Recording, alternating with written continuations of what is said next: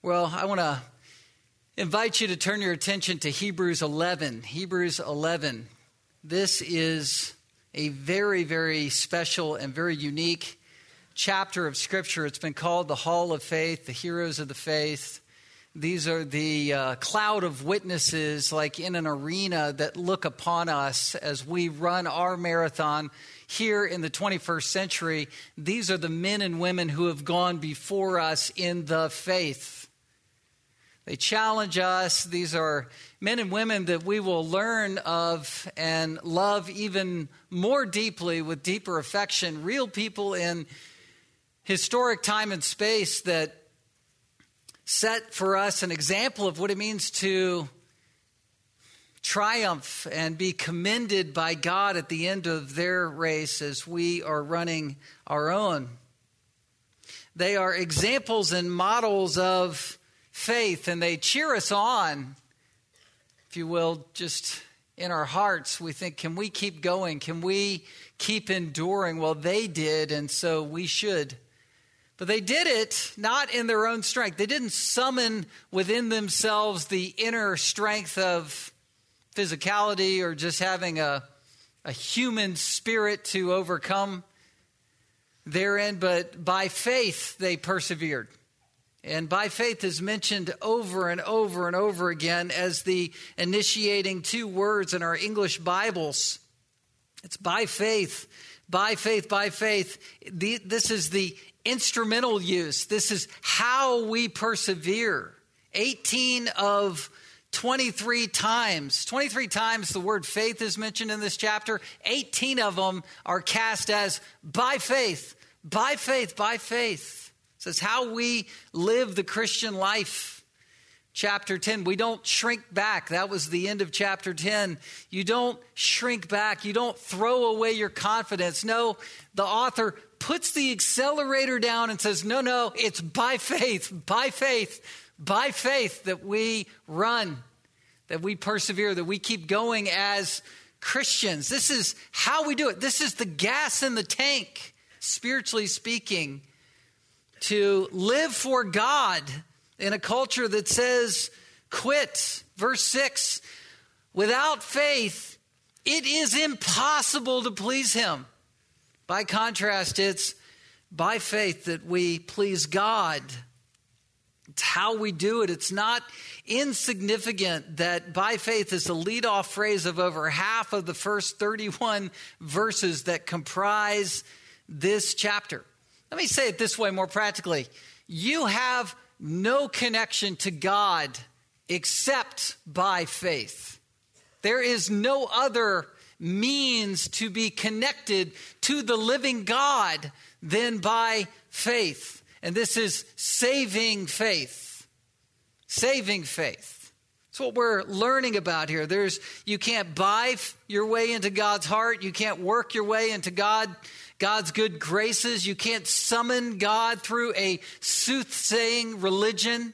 You can't whoop up the environment enough to get to God. You can't give enough. You can't serve enough. You can't do enough. You can't even suffer enough to get in God's good favor. You can't coerce God to know you. It's all by faith. That being said, we want to be, as the end of chapter 2 put it, verse 36, the righteous ones that live by faith. How do we do this? We need to understand what this faith really is. We need to be able to define it. Hebrews 11 over and over again reveals to us two dynamics that we're going to learn about for the next couple weeks. One is that true saving faith sees. It sees. And I don't want that to sound too ethereal or too mystical that you can't grab hold of it. We see things that are physically unseeable, and we see them in a way where we are tasting them. We're seeing heaven in the future, as Hebrews 11 talks about. Abraham and Sarah, they saw a distant homeland and they saw heaven. We're going to learn about this, how they pursued God and went to a foreign land and believed God for a lineage and legacy through Isaac. And they saw heaven beyond that. And they tasted of it as if they'd been there before. Do you ever think about where you grew up if you didn't grow up here and you say, I can taste and smell and feel the environment of what that was like to be there in the lower 48 or wherever, a different part of the world. I can taste that place, right? And I can think about that place because I've been there before. Well, as believers, heaven is like that. We look forward to going to a place that when we get there, we'll look around and go, this place is familiar to us somehow because we've tasted of heaven even on this side of that reality. Faith makes unseeable things reality to us. And this sightedness drives obedience. We see and we do. We are believing and we are obeying. That's the dynamics here. I wrote seeing by a verse, and then I wrote obeying by a verse and circled it all the way through. If you were to look at the margin of my Bible, it's just blood red with ink. Just see and obey, see and obey. That's what the connection here.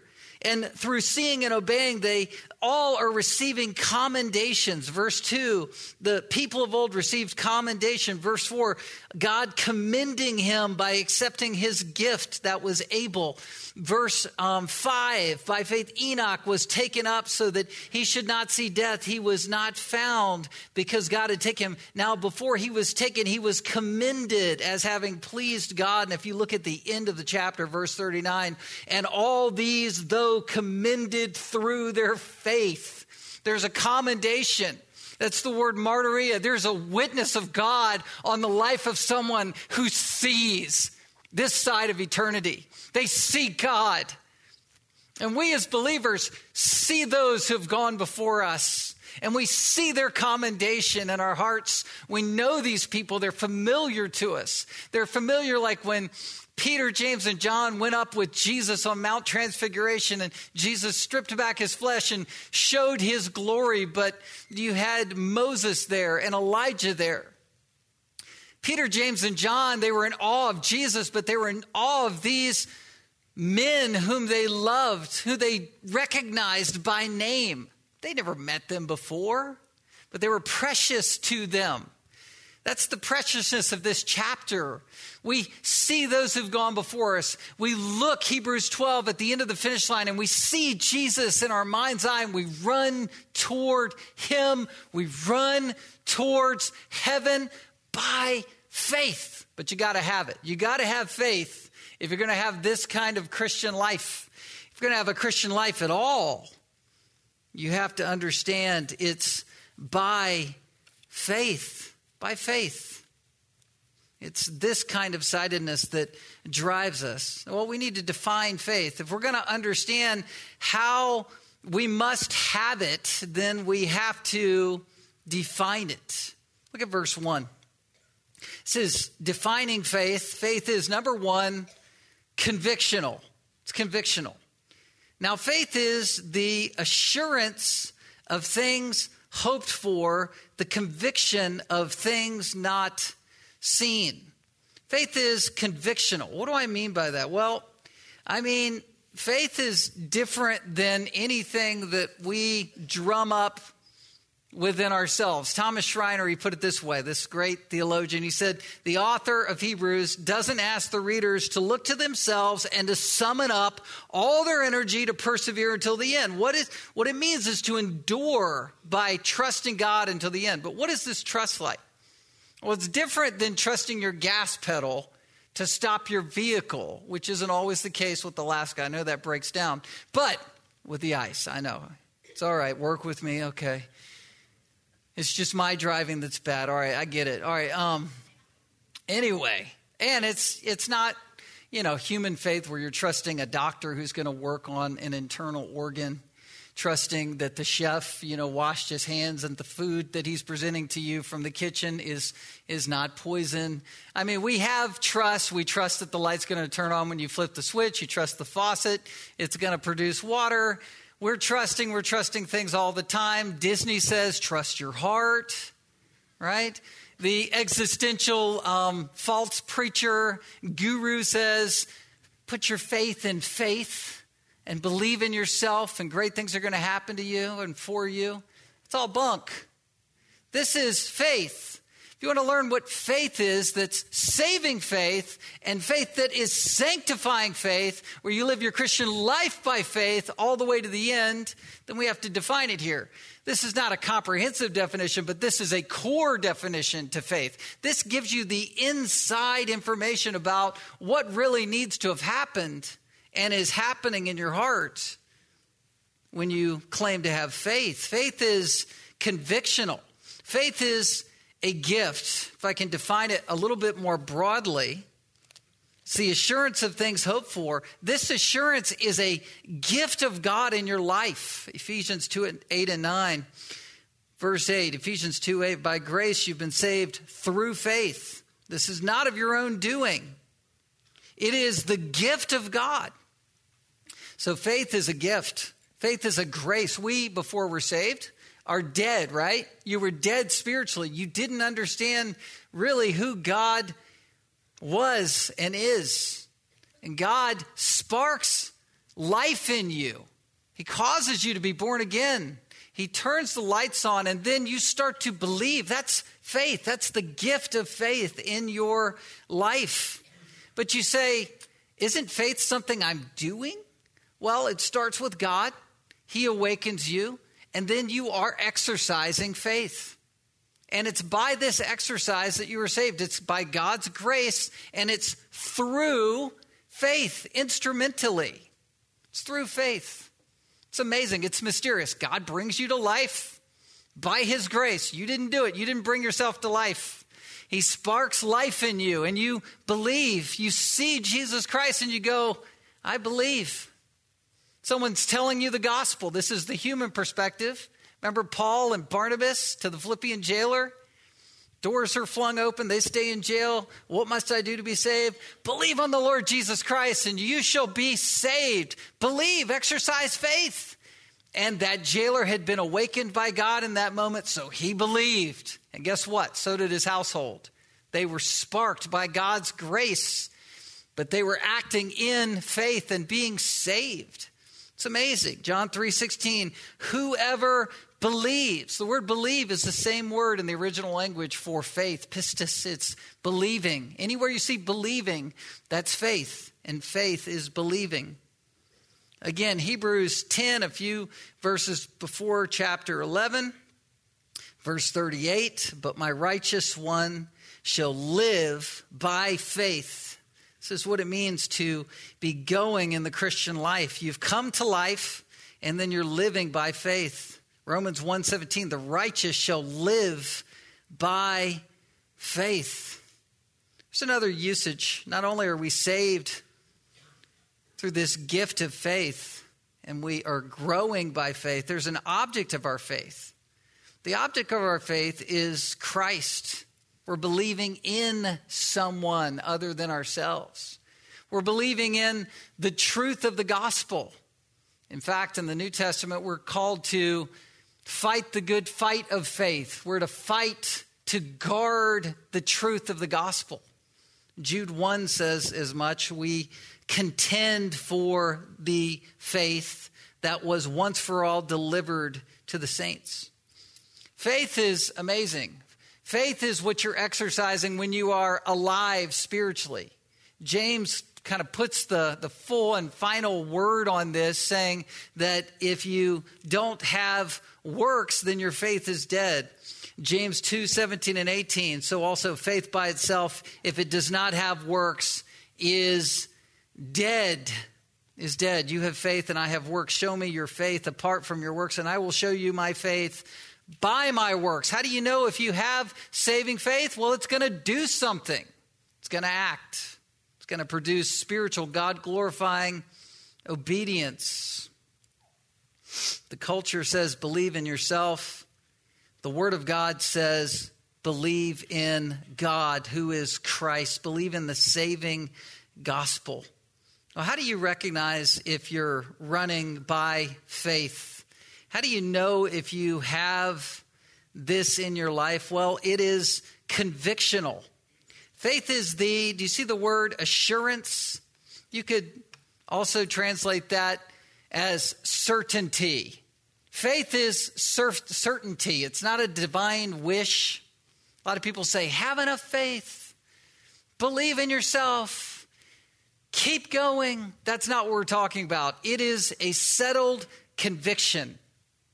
Now, there are lapses in this conviction in our Christian lives. There are times when we doubt, and I understand that. But the believer will believe and will keep believing by conviction. It's the assurance of things. What is it talking about? Saying the assurance of things hoped for. Things hoped for here is a target of heaven. We hope for heaven. Some places, some translations translate this as the substance of things hoped for. Faith is substantive in our hearts. It's a strong mindset. Again, Abraham and Sarah, if you'll skip ahead, look at verse 9. By faith, he went to live in the land of promise as in a foreign land, living in tents with Isaac and Jacob, heirs with him of the same promise. Skip down to verse 14. For people who speak thus, Abraham and Sarah, thus make it clear that they are seeking a homeland. Skip down to 16. But as it is, they desire a better country. That is a heavenly one. A heavenly one. A city that's prepared for them by God. It's being convictional. This is, by the way, not a New Testament phenomenon. Any believer that's ever been a believer, Old Testament, New Testament era, has faith. A skeptic is someone who says, well, I believe in Jesus, but I also need philosophy. I believe in Jesus, but I also need these evidences. I believe in Jesus, but I also need this religious experience. I believe in Jesus, fill in the blank. That's not saving faith. It's not saving faith. You can be saved and be skeptical, but you can't believe in something plus Jesus for your salvation. It's Christ alone. It's Christ alone who saves. Look at this. It's the conviction or the certainty of things not seen. It's stuff that you don't see. Now, this leads us right into verses 2 and 3, which serve as illustrations or examples of things that we don't see or have not seen, and yet we believe in them, that they are reality to us by faith. By faith. First of all, faith seeing what is unseen, verses 2 and 3. The first thing that we see through the eyes of faith are people of old. And I've already mentioned this. For by it, or by saving faith, this certainty, the people of old received their commendation. They were affirmed. Again, I've kind of already made this point. None of the New Testament Jewish early Christian believers knew any of the people personally that are listed here in this chapter. And yet all of these New Testament early church by Jewish descent Christians loved and respected these people deeply. They were the heroes that they were raised to love and know about. They were taught by their parents these stories of these people, and they loved them. And so the author here is trying to stir up their faith, saying, don't return to some kind of Jewish tradition. Don't return to religion. Don't give up the fight if you're persecuted. Don't give up running for Jesus if you're tempted to do something wrong. Don't quit. Don't quit, because all of your heroes didn't quit. All of your heroes persevered by faith. We know more than they did because we know the full revelation of the gospel. These New Testament Christians were grasping the gospel of Jesus Christ, the fulfillment of the Old Testament. But the author nevertheless says, look back at them and be inspired by their dogged perseverance. Now, one who's not listed here is Daniel. It might be that Daniel's alluded to with the shutting of the mouths of the lions at the end of the chapter, but also Shadrach, Meshach, and Abednego, Hananiah, Azariah, and Mishael are not mentioned either, but I love their faith. The Hebrew teenagers taken on Babylonian captivity. Daniel 3, you have Shadrach, Meshach, and Abednego, and they're being challenged to bow to the idol erected to Nebuchadnezzar. Remember this? Verse 16, Shadrach, Meshach, and Abednego answered and said to the king, O Nebuchadnezzar, we have no need to answer you in this matter. If this be so, our God whom we serve is able to deliver us from the burning fiery furnace, and he will deliver us out of your hand, O king. And verse 18, here's faith. But even if not, one translation, even if he does not, be it known to you, O king, that we will not serve your gods or worship the golden image that you have set up. This is conviction. These three Hebrew boys knew that they would be either spared through a supernatural intervention where they were protected from the fiery furnace, or that they would be delivered in heaven. Verse 25, Nebuchadnezzar saw 4 men unbound walking in the midst of the fire, not hurt, the appearance of the fourth like the son of the gods. We too need this commendation. We run for this commendation, and we look and we see what is unseen in our hearts. In verse 2, we look back at all these stories and say, you know what? They did it. They ran the race. They were commended. We too will experience the same. Matthew 25:23. Can't you put yourself there one day? His master said to him, well done, good and faithful servant. You've been faithful over little. I will set you over much. Enter into the joy of your master. All right, here's the second illustration. The second illustration is not only the people of old, but the creation event. The author of Hebrews is saying, reach all the way back to the beginning of time, as if you were there. You remember, this kind of is different than the rebuke of God to Job. Job in his pride was questioning God and his trials. And at the end of Job, in Job 38, God confronts him and says, were you there? Where were you when I laid the foundation of the earth? Verse 4. Tell me if you have understanding, Job. All right. Now, that's important because Job needed to be humbled, and he wasn't there. He's not God. God is God. God is creator. But the author here is taking a different angle with the creation event. He's actually, by contrast, saying that we are supposed to look back at the revelation as if we're watching a movie, as if we were there. Better than watching a movie. He wants you to go there through the eyes of faith at the creation of the world. In the beginning, God created the heavens and the earth. And it's as if we see it because we see it and believe it through the eyes of faith. Believing in creation takes faith. It's by faith. In verse 3, this is the first usage of the phrase by faith, the instrumental usage. How do you understand creation? Well, it's by it. By faith, we understand that the universe was created by the word of God. The universe. The word universe is also translated ages.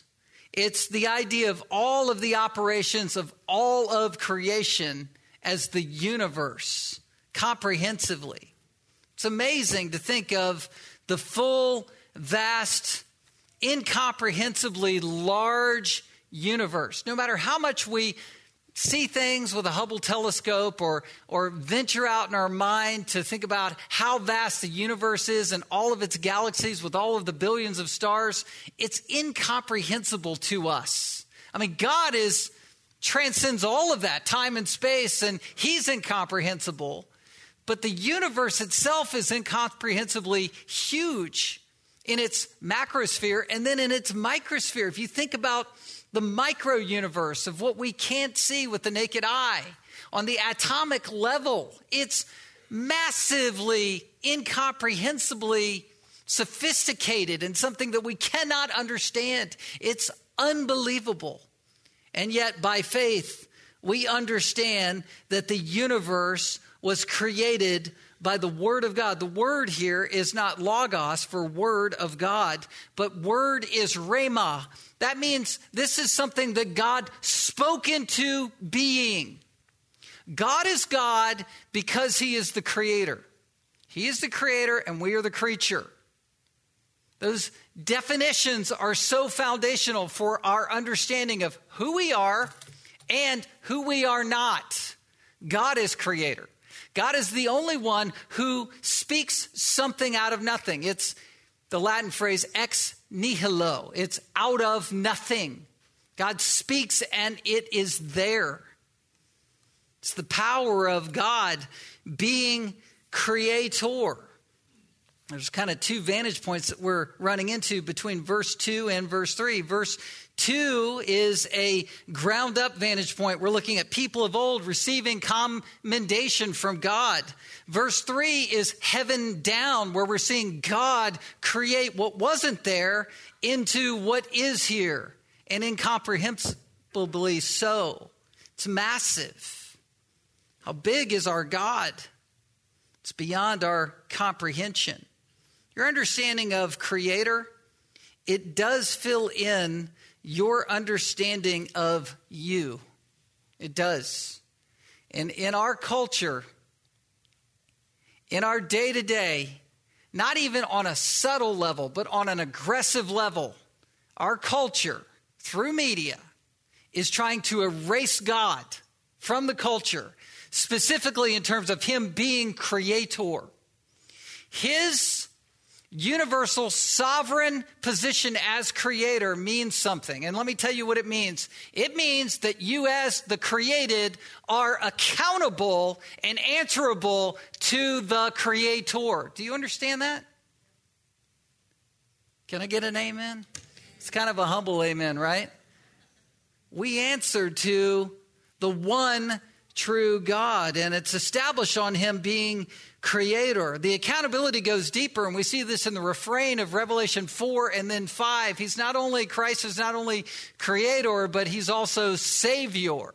So you either have believed on him as savior, and you'll sing that to God's glory for all of eternity, or you have rejected Christ as the one true way to God's savior, and you will utter cries of terror in hell for rejecting that for all of eternity. I pulled off my shelf this week. I just kind of was looking in my section in my library. I actually have hardback books still present in my library with cobwebs and smells and odors and things. No. But it's an old book, and it was from 1972. It's 47 years old. It's as old as I am. But I pulled this book off, and I don't know where it came from. I think it might have been donated to me, and it was marked up as a great book. It was by Francis Schaeffer, and it's called Genesis in Time and Space. And I was going to try to, read and do my normal study, and suddenly I was diving into this book, and it was just opening up all kinds of things to think about in terms of creation. Schaeffer boiled everything down nearly 50 years ago, and it didn't lose relevance even to today at all. Brilliant people do that. He basically said that man's options regarding how we got here can be distilled down into 4 categories. Man is shut up to relatively few options. So here's the first category. Once there was absolutely nothing. That's one category. Second, everything began with an impersonal something. Third category, everything began with a personal something, and that's the Christian category, which means someone began everything, a personal someone. And then fourth, and we're not going to touch this with a 10-foot pole, but that's some kind of concurrent dualism where God and matter have always coexisted. Just forget I said that. Just trying to be true to what Schaeffer did here. But with absolutely nothing, he said, nobody purports that everything has come from nothing, an absolute nothingness. And he describes absolute nothingness like this. He does a little bit of a mental philosophical gymnastic, as he's wont to do. He said, if you put everything that's created, all of creation, everything, and create in your mind a circle, and that circle represents everything that is created, and in the middle of that circle is absolutely nothing, now remove the circle. He says, nobody believes that there wasn't some kind of atomic energy, movement, force, will, primordial soup, something, an amoeba, whatever, that kicked this thing off. But see, the problem with evolutionary theory is even the smallest molecule came from somewhere, didn't it? Somebody had to kick that into motion for those things, like the tornado that goes into the junkyard, whirls around and spits out an F-22 jet somehow. That's sort of the theory of evolution. Something had to kick off this big bang. It takes faith to reject that. It takes faith to believe in a God who created everything. Even professors and theorists and secular scientists are even rejecting evolution. Now there's a Professor T.L. Moore of the University of Cincinnati said, quote, "To talk of the evolution of thought from sea slime to amoeba, from amoeba to a self-conscious thinking man means nothing. It is the easy solution of a thoughtless brain." When you think of how beautiful creation is, how spectacular it is, and how we enjoy it here every day. I mean, were you looking at the sunset yesterday? Just gorgeous, walking around, 40-degree weather in the middle of November. I mean, what's happening? Who cares? I'm not questioning anything. This is awesome. But it's just the beauty of God. It makes you want to pray. It makes you want to praise the Lord, to see that God is the loving, intelligent, master creator of all things that we enjoy. Master creator and master sustainer. He's the one that started history, and he's the one that is taking history somewhere, and we're riding along in this. It's not an impersonal being that created everything. It's the personal Trinity. Genesis 1:26, when he made man in our image, he said, "Let us make man in our image." The us can speak to God's majesty, but it also, I believe, implies the Trinity. You have the Father, the Son, and the Holy Spirit at creation. There's intimacy, there's love, there's glory. This is why people who are created, and I got this from Schaeffer, I loved it. People are longing for connection and love with other people. Why? Because that longing and connection is initiated in the creation. There was personal love and design and fellowship. The intertrinitarian fellowship between the Father, the Son, and the Holy Spirit existed for all of eternity. And then time begins, and this is initiated into our existence. It's within our spiritual DNA.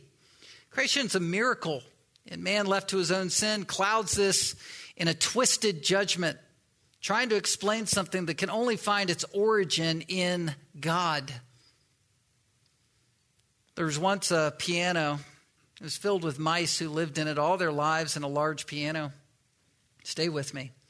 The music of the instrument came to them from their piano, filling all the dark spaces with sound and harmony. At first, the mice were impressed by it. They drew comfort and wonder from the thought that there was someone who made the music through, though invisible to them, someone above yet close to them. They loved to think of the great player whom they could not see. Then one day a daring mouse climbed up part of the piano and returned very thoughtful. He pondered how he had found out how the music was made. Wires were the secret, tightly stretched wires of graduated links that trembled and vibrated. They must revise all their old beliefs. None but the most conservative evangelical mice, I added that, could any longer believe in the unseen player. Later, another explorer carried the explanation further. Hammers were not the secret. Great numbers of hammers now dancing. It was now the secret that were dancing and leaping on the wires. This was a more complicated theory, but it all went to show that they lived in a purely mechanical and mathematical world. The unseen player came to be thought of as a myth, though the pianist continued to play. That was from Leadership Magazine. That was 1983. Where are we now? Even in the church, I don't even think the church at large accepts an analogy like that as credible. Let's go back to Genesis 1. Just want to look at this for a minute. It's the first page in your Bible. Well, actually, it's probably page 9, something like that. Verse 1, in the beginning, God created the heavens and the earth. The earth was without form and void, and darkness was over the face of the deep, and the Spirit of God was hovering over the face of the waters. And God said, let there be light, and there was light, and God saw that the light was good, and God separated the light from the darkness. God called the light day, and the darkness he called night. And there was evening and there was morning the first day. I read it in terms of verses 1 through 5 because I believe all that happened within one day. Because evening and morning to me, in my natural, normal reading of Scripture, my natural, normal experience of life, represents a day. And I think if you believe in God creating something out of nothing, you can believe in a miracle like this.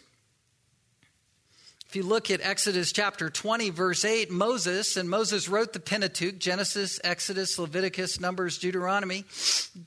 Moses in Exodus 20 in the law is describing the Sabbath day. He says, remember the Sabbath day, same word, yom. Same word that's used to describe 6 literal days in chapter 1 is the same word he's using in Exodus 20. It says, remember the Sabbath day to keep it holy. 6 days you shall labor and do all your work, but the 7th day is a Sabbath to the Lord your God. On it you shall not do any work, you or your son or your daughter, your male servant or your female servant or your livestock or the sojourner who is within your gates. Look at verse 11. For in 6 days, and I take this as literal because he's been talking about literal days. For in 6 days the Lord made heaven and earth, the sea, and all that is in them, and rested on the 7th day. Therefore the Lord blessed the Sabbath day and made it holy. Just think it's the normal, natural way to read Scripture. I think this is a narrative account. It is poetically written, but it's narrative. Look at verse 5, the first day. Then you go to verse 8. And God called the expanse of heaven, and there was evening and there was morning, the second day. Skip down to verse 12. The earth brought forth vegetation, plants yielding seed according to their own kinds, the trees bearing fruit in which is their seed, each according to its own kind. And God saw that it was good, and there was evening and there was morning, the third day. You say, well, these days could be translated as long periods of time. I just don't think God, under the inspiration of Scripture, would try to confuse us on page 1 of our Bibles. I just don't. And I think Moses is saying evening and morning, evening and morning. That's describing day and night. You say, well, verse 14 is when the stars came to be. Well, I believe God is supernaturally powerful enough to create an evening and morning before he creates, in verse 14, the greater light and the lesser lights. Verse 14, God said, let there be lights in the expanse of the heavens to separate day from night, and let them be for signs and for seasons and for days and years. Let them be lights in the expanse of the heavens to give the light above the earth. And it was so. And God made the 2 lights, the 2 great lights, verse 16, the greater light, which is to speak of the sun, the sunlight, to rule the day, and the lesser light to rule the night and the stars. He's being very specific about seasons, about stars, about sunshine, about moonlight. These are dynamics that we readily go, oh yeah, I know that. Oh yeah, I got that. Okay, I've seen that. I've seen those stars. I've seen this season. I've seen it. Morning, evening, day. Got it. Miracle. Some great theologian named Pete Johnson came into my office earlier this week. He said, look, what I want to say to someone who is believing in a long earth or an old earth perspective is this. If God is going to one day create the new heavens and the new earth instantaneously, as we read in Revelation, then why couldn't he have done it from the beginning? Just think about it. God is one day going to subsume the earth with fire, just like he radically covered it with a flood and then caused catastrophic things to happen with flood waters in our world and then dried it all up. And then humanity sort of repopulated. And then he's going to burn it all up again with fire, 2 Peter says. And then he's going to create the new heavens and the new earth. And it's going to be just coming together in this amazing, powerful way that heaven's vision is revealed in Revelation 20 and 21. It's amazing.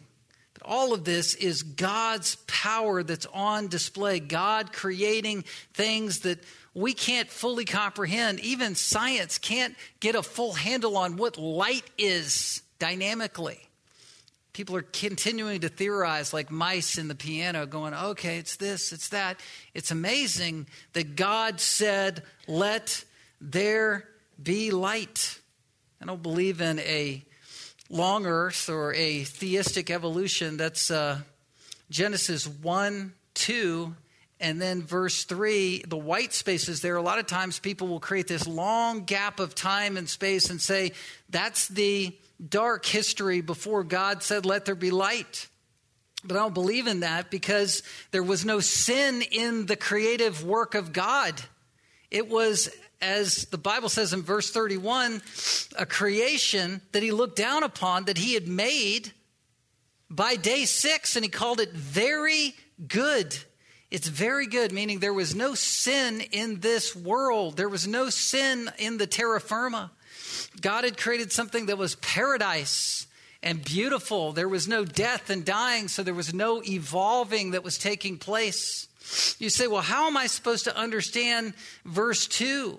The idea of the earth was without form and void, and darkness was over the face of the deep. He created the heavens and the earth. The heavens, the sphere of the heavens, and the sphere of the earth, these two world dynamic, and it's one world, but it's one universe. But you kind of have this area that needs stars and this area that needs plants and animals.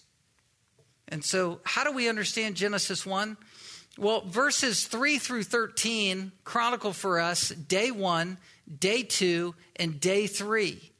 And so if you understand that the earth is like this canvas that God's going to paint on in day 1 and day 2 and day 3, it's like a lump of clay on the potter's wheel that is without form and void. Well, he's solving the form of it in day 1 and day 2 and day 3. He's creating dry land and forming the earth and forming the sky. And then verses 14 all the way to the end of the chapter, he's solving the void of the earth. He's filling it up, filling the heavens with stars, filling the oceans with animals, and filling the skies with bird, and filling the land with vegetation. Back to Hebrews 11:3. What is seen was not made out of things that are visible. Something out of nothing. This is the miracle of creation that only God could do.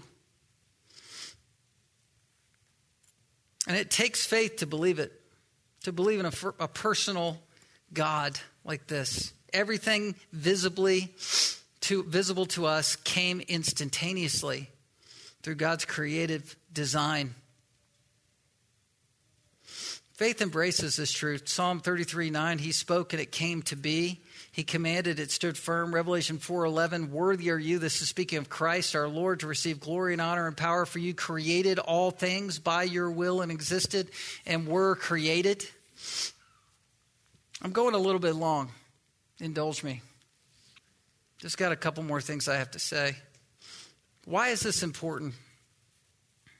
Our culture is increasingly becoming identityless. It's in a crisis. It's in a crisis.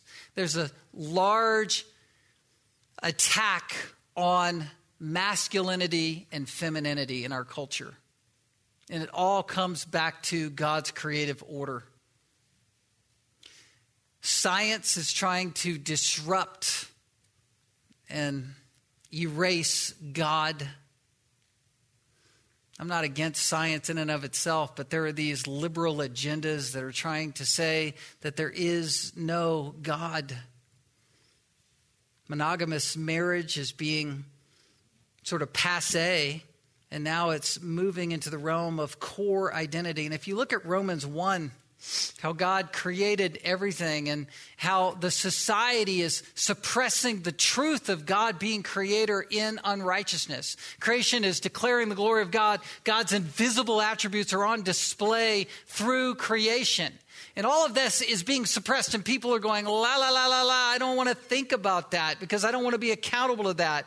And Romans 1 says that they worship the creature rather than the creator. I want to worship the universe because I'm the center of it and I'm the pinnacle of it, so worship me. So we have to choose God as creator or self as creator.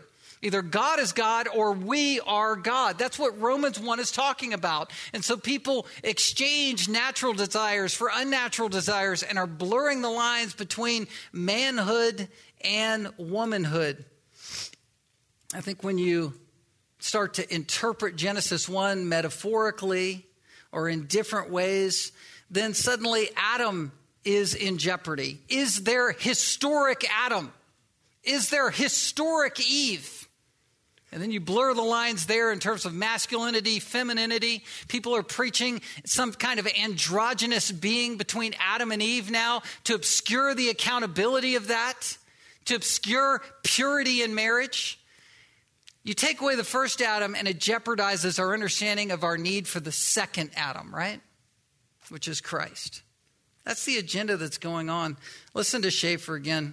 We lose our sense of God being in charge of history. This is 50 years ago. History is going somewhere. We are lost in uncreatedness. We are autonomous without solutions, without answers. Once one removes the createdness of all things, meaning and categories only become some sort of leap, and even without drugs, into an irrational world. Modern man's blackness, therefore, rests primarily upon losing the reality of the createdness of all things.